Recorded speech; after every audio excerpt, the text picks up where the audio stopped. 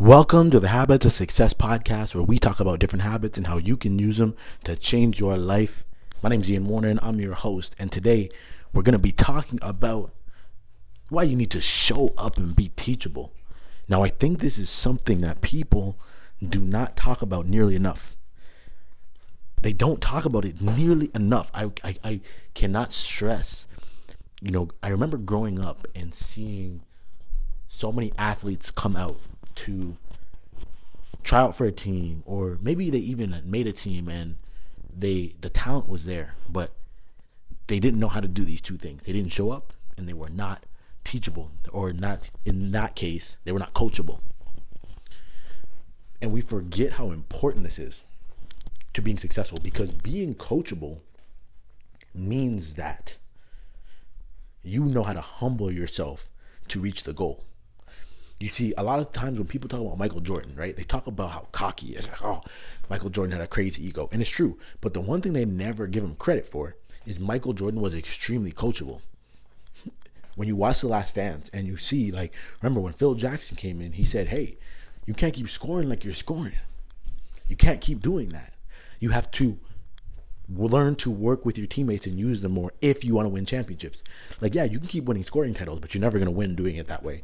And he listened to him because he was teachable. He knew when to humble himself and realize that someone else had information that could make him better. How often are you doing that? How often are you stepping back, humbling yourself, and realizing that somebody else can teach you something? Romans 12 talks about this in the Bible. It says, be not wise in your own eyes. Be not wise in your own eyes. And even for myself, there's so many days I have to step back and humble myself and say, Ian, you don't know everything. You don't have all the answers. You have to keep meeting new people, learning from people, keep taking courses, keep reading books, keep leaning into the wisdom that other people have, and stop seeing yourself as someone who has the wisdom. You have to do this. But when it comes to the showing up part, the only way you can actually consistently get what you need to succeed is you got to be there. You got to be present. You got to be in the game if you want to win it.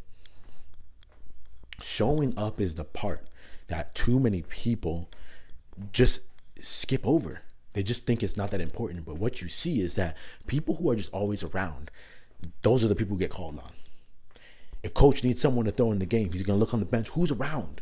Who seems to be paying attention? Who seems to be zoned in, ready to go? That's the person he's going to want to call and put in.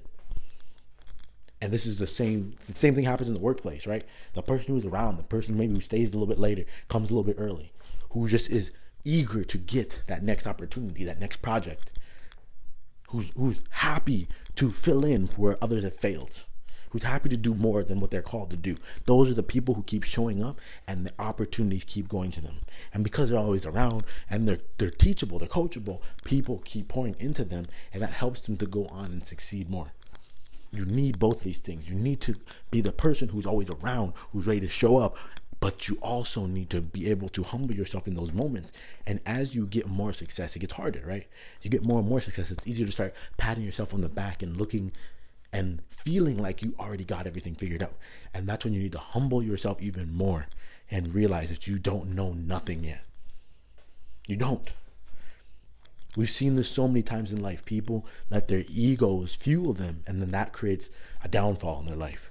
But you have to humble yourself in these moments and realize that you still don't know. You've only scratched the surface. When you have that type of mindset where you're like, man, I've only scratched the surface of my potential. I've only scratched the surface of what I can learn. I've only scratched the surface of what I can take from my mentors, of the books that I can read. I've only scratched the surface. When you come into life with that mindset each and every day, there's no telling what you will be able to do, what you'll be able to accomplish, how far you'll be able to go.